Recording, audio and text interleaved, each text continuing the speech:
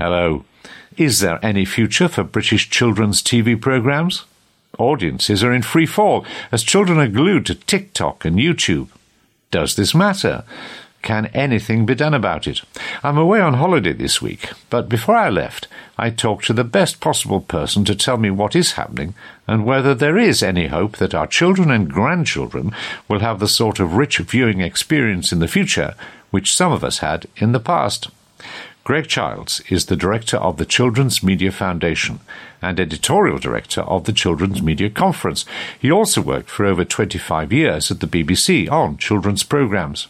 I was keen to discuss with him why children's television is in crisis and what, if anything, can be done about it.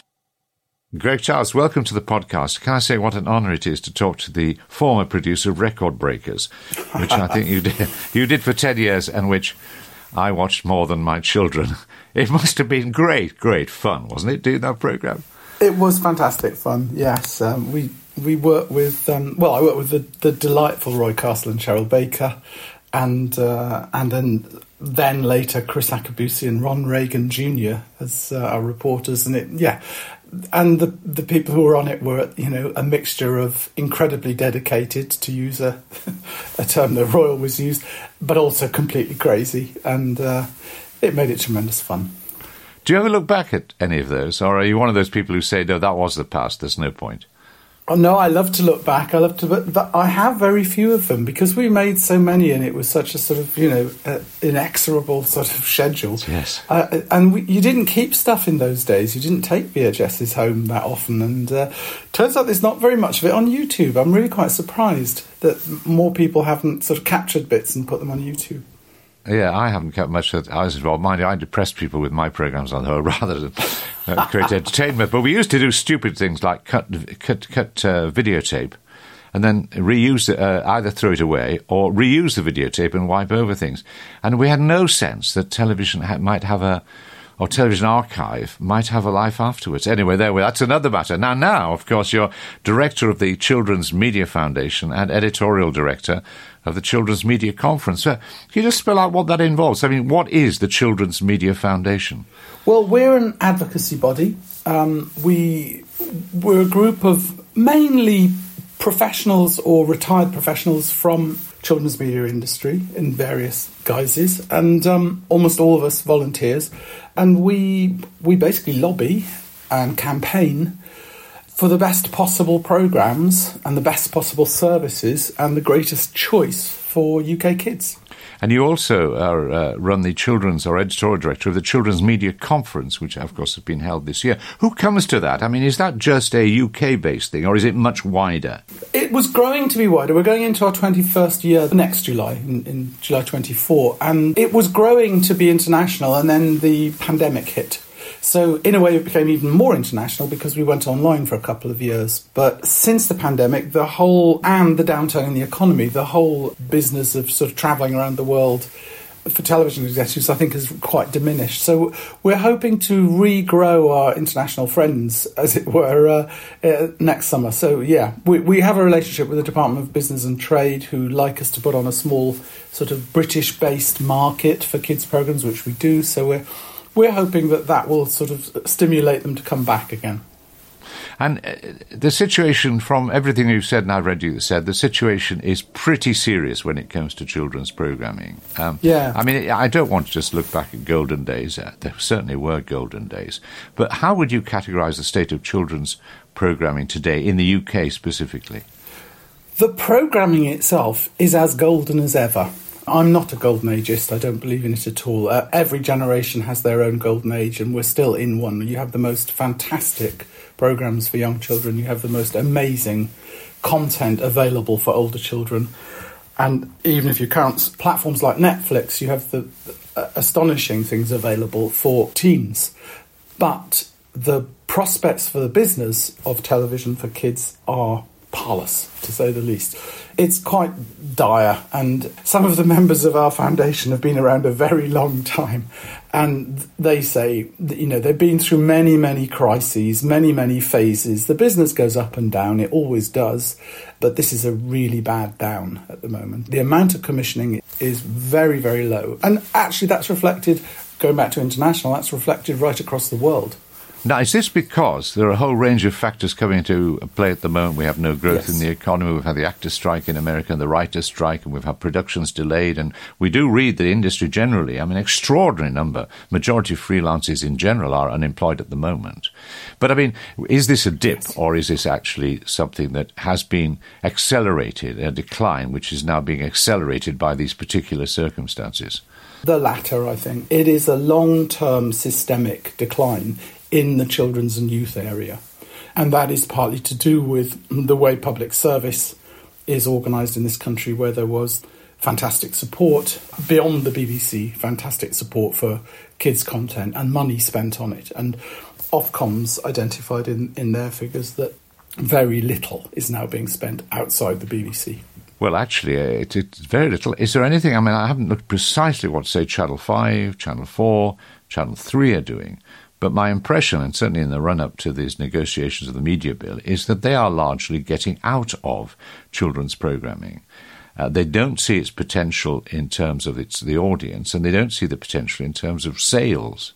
Are they right about the fact that the potential for public service broadcasting in terms of the interest of parents and children is diminished significantly, and therefore the market might be there in theory, it's not there in practice? The market is there in practice, in that there are still millions of kids and millions of parents who want to watch great shows, and they're doing it. They're still watching in enormous numbers, but they're not watching on linear channels. So you're right, the PSBs, I mean, I can't speak for them and say they want to get out of it, but, you know, it is pretty clear that for 3 years we had the Young Audiences Fund, what John Whittingdale called the Contestable Fund initially, and we lobbied with others to try to ensure that most of that fund was directed towards children and young people, and it was. And for 3 years, in the end, it put in about 44 million into the industry. And ITV, Channel 5 and Channel 4 all benefited from that. They all made series from it. They all made more programmes.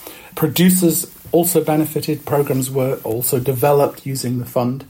And actually, at one point, even Sky benefited from the fund because they found a way of putting their content onto Sky News, which is a free-to-air channel, which was within the rules of the fund, free at the point of use. But if you're talking about this in the past tense, does that mean the fund stopped? Yeah, well, it's gone, because it's gone. Yeah, it disappeared, brutally axed. When did it disappear? Sorry. Well, coming up for 2 years now, I suppose, really. 18 months, perhaps. And was there any reason given? Well, it was a pilot. It was a pilot, yeah. So it was a 3-year pilot. But you're saying that it was a successful pilot, that you could demonstrate that it had an impact. Yes.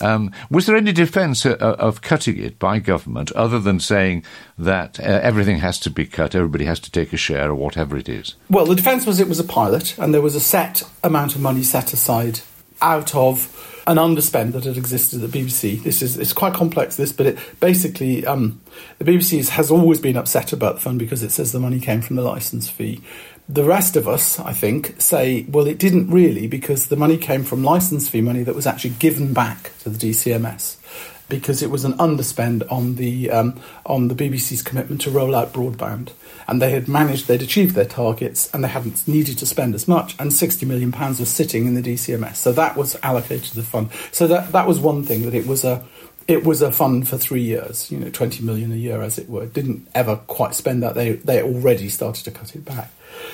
Secondly, the DCMS has never published its actual assessment of the fund. There was an independent assessment of the fund organised by the fund itself as it closed itself down, and that came out with figures about employment, figures about the amount of content made, all of which were very impressive. But of course, the fundamental problem, which I can't speak for government, but I suspect which sits at the heart of the DCMS's concern about the fund, was that it couldn't reach audiences. Which brings us back to the fundamental problem that we have been sort of going on about for quite a while now at the Children's Media Foundation, is this massive loss of audience to news services, the movement away from linear channels, and worse than that, the movement away from the linear channel brands. So, well, you can't do anything about that. I mean, children will go where they're going to go. Don't you have to make sure that you are where they go with the content that you make and that we feel is important. Do you suggest that the broadcasters, including, of course, the BBC in this, have been very slow to find children where they now are? Yes, I think they have. And I think I don't think it's taken them by surprise, but I think the scale of it has taken them by surprise. And the current head of BBC Children's is working hard to develop strategies to try to claw audience back. A lot of that is around creating more British-led animation for older children. And let's be absolutely precise about this. The Great Migration is occurring from about the age of 7 up. I mean, younger children are also using YouTube an enormous amount. But, the viewing figures for services like Channel 5's Milkshake or the BBC's CBeebies channel are still relatively strong. Not as high as they were, but they're relatively strong. It's just the over 7s. These are targeted at children for 0 to 6. And the BBC decided last year, I think, or announced last year, that it would put CBBC, which was for 6 to 12, online. Was that just a recognition of the reality that the children weren't there from 6 to 12 in front of television sets? Essentially, they were off on the phones and you needed to go after them. Yes, essentially it is. It's also a cost-cutting exercise, of course, because channels cost a lot of money to run, whereas online services cost less. Do we know the consequences of that in terms of the people who are accessing what CBBC 6 to 12 was doing? Do you think that you can measure a drop-off or an increase in audience? Oh, well, that hasn't happened yet. They haven't made that move. The company that has made the move is ITV. ITV has now switched. There is no longer a CITV channel. It is now part of ITVX, their online service. ITV have a specific problem, which is they decided some years ago to target the 6+ age group.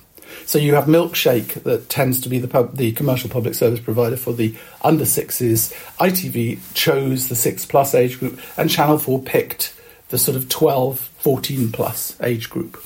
And that's, in fact, what that young audiences content fund money was used for.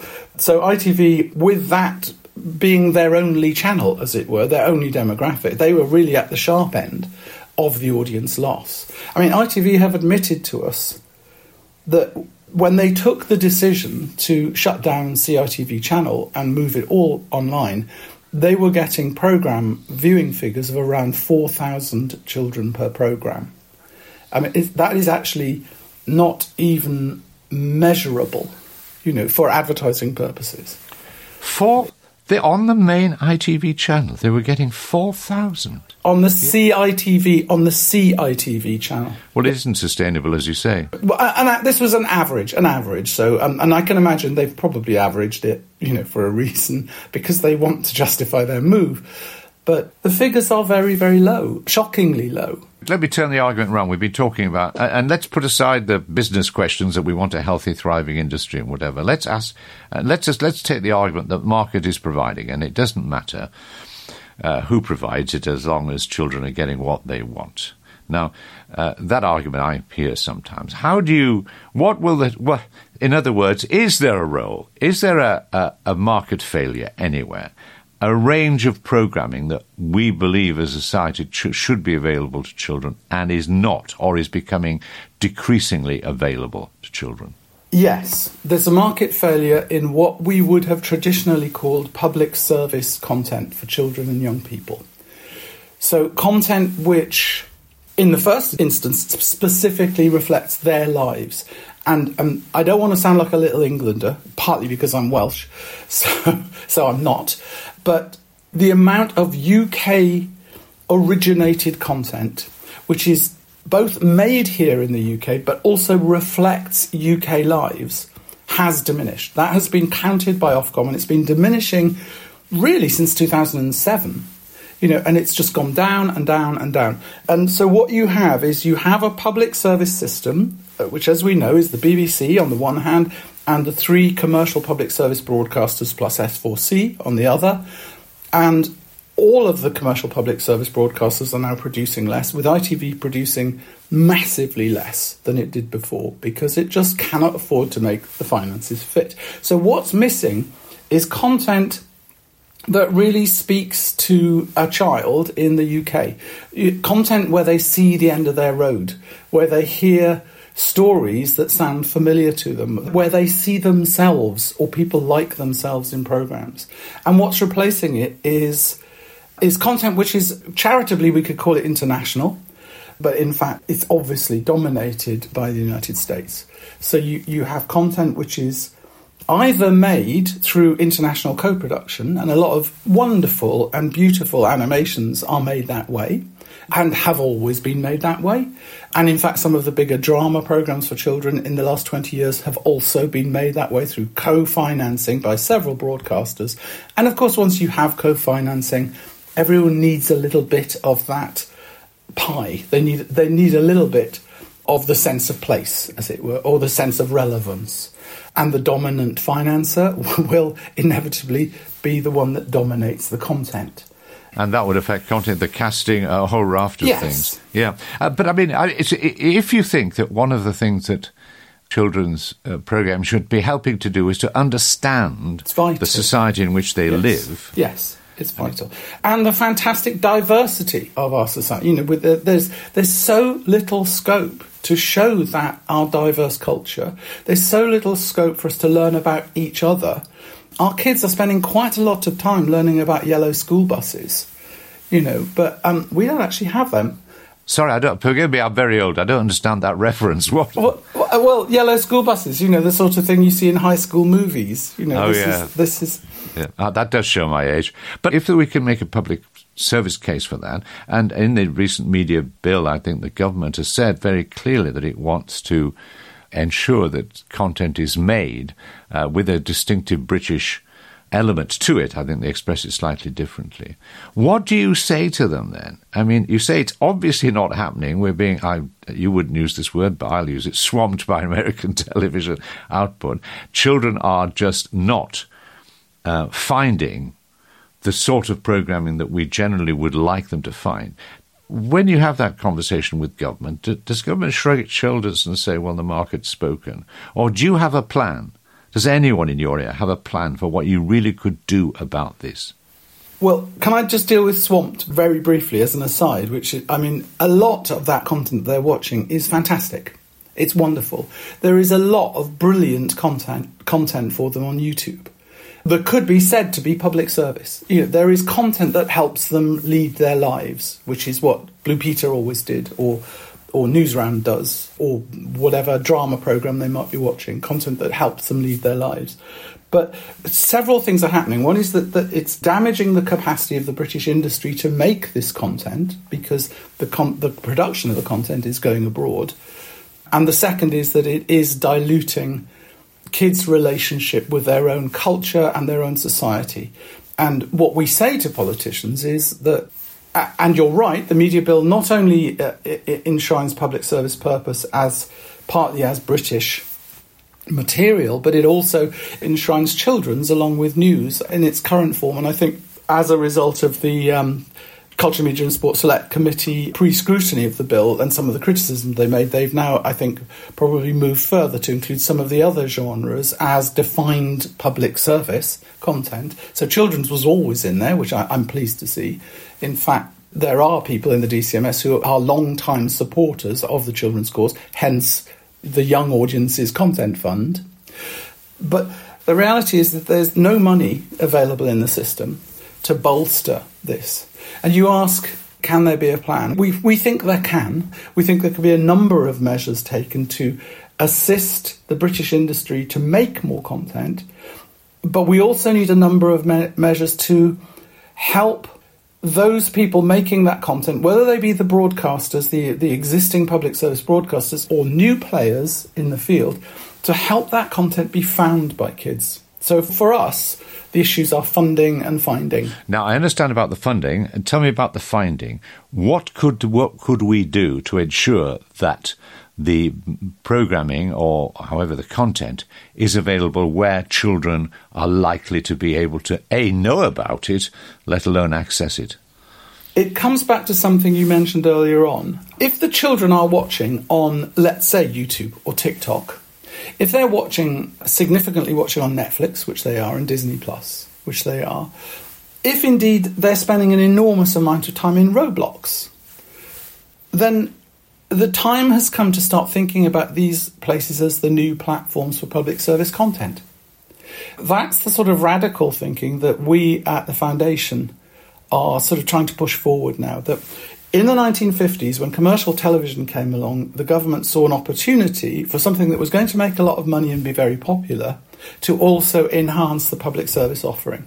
And it placed public service responsibilities on ITV in return for its prominence, for being button number 3 on the television. And that system has continued. It took a little working out, but it continued into the multi-channel age, where now there is prominence. Sure, I understand that, but I can see how the negotiation goes. ITV, British company or companies, want something. Government says you can have it if you do this. But British government can't say that to Netflix, can they? Or YouTube? Or TikTok? I mean, how do they negotiate? Can they? Well, can they? Why does it matter that it was a British company? The important thing, surely, was that it was accessing British audiences and getting them to pay, in one way or another, getting them to pay for this content. And that's what's happening on the new platforms. Nobody's doing it out of the goodness of their hearts. In the end, there's a financial exchange taking place. And basically, this comes back to funding as well as finding. I think the new platforms have a responsibility. If they want to talk to our audiences, then they need to both pay up and ensure that British content finds those audiences on their platform. YouTube uses algorithms for that. Well, we can say they should do, but they tend to be inevitably driven by profit.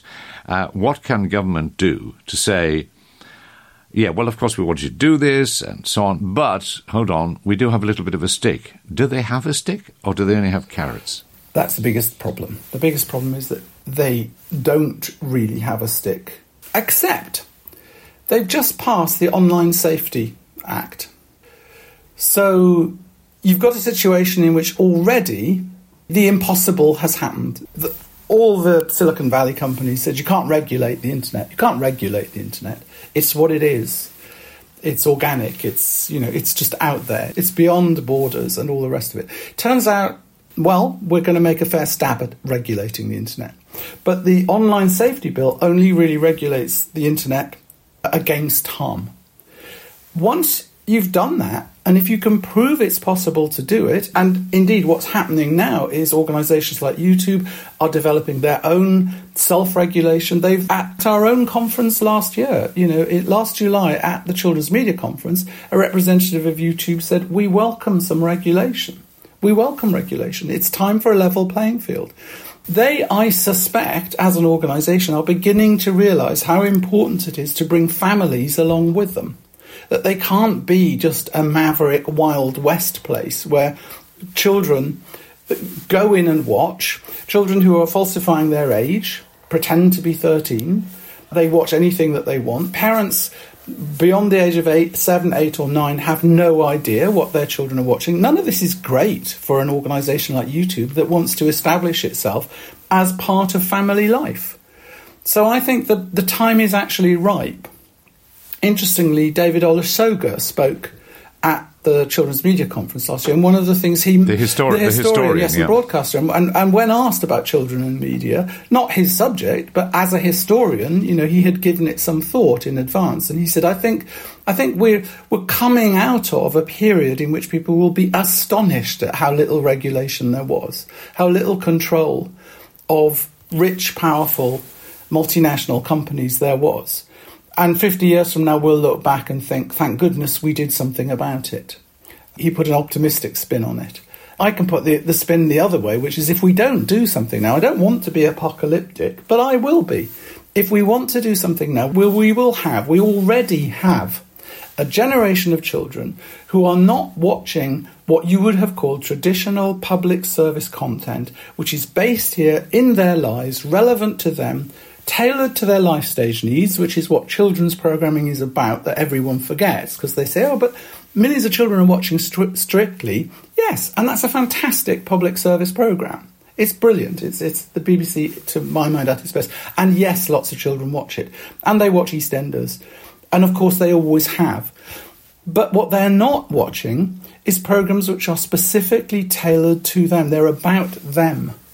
and they deal with their concerns at certain stages of their lives. That's been the fantastic capacity of children's programmes over the years that a lot of people both in adult broadcasting and in government seem to miss. There's a temptation to say, well, OK, but you're living in the past, it's gone. What you're saying is the situation's dire, but there is something we can do. Yes. You've used this phrase, funding and finding. We can attempt to reproduce the public service structures of the past, but within the modern structures of media consumption. So if in the past we had a third channel where we decided that should also be public service, what a crazy idea that was. Who needed to do that? But they did. And then we had multi-channel television, and we decided that we would in some way legally make it necessary for the multi-channel operators to enhance the position of the public service commercial channels and the BBC's channels on their electronic programme guides. Why can't we now come up with new ways of doing that in a multimedia consumption world? Greg Charles, thank you very much. And thank you again for the record breakers. And if anybody's listening to this and you have a tape of one of those programmes, well, you know where to send it. Greg, thanks very much. Thank you, Roger. Well, that's it for this week. If you have been enjoying Beeb Watch, please support us. It's less than a cup of coffee at £1.99 per month. And in return, you'll be able to find out about my take on this week's interview in my weekly blog. It's quick and easy to sign up at patreon.com/BeebWatch. The link to this can be found on our website and in the description of this programme on your podcast platform. And if you didn't know already, this podcast is presented by me, Roger Bolton, and it's produced by Kate Dixon. The sound is by Dave Kitto, and special thanks to Quinn Genty. It's a Good Egg production. Until next time, goodbye.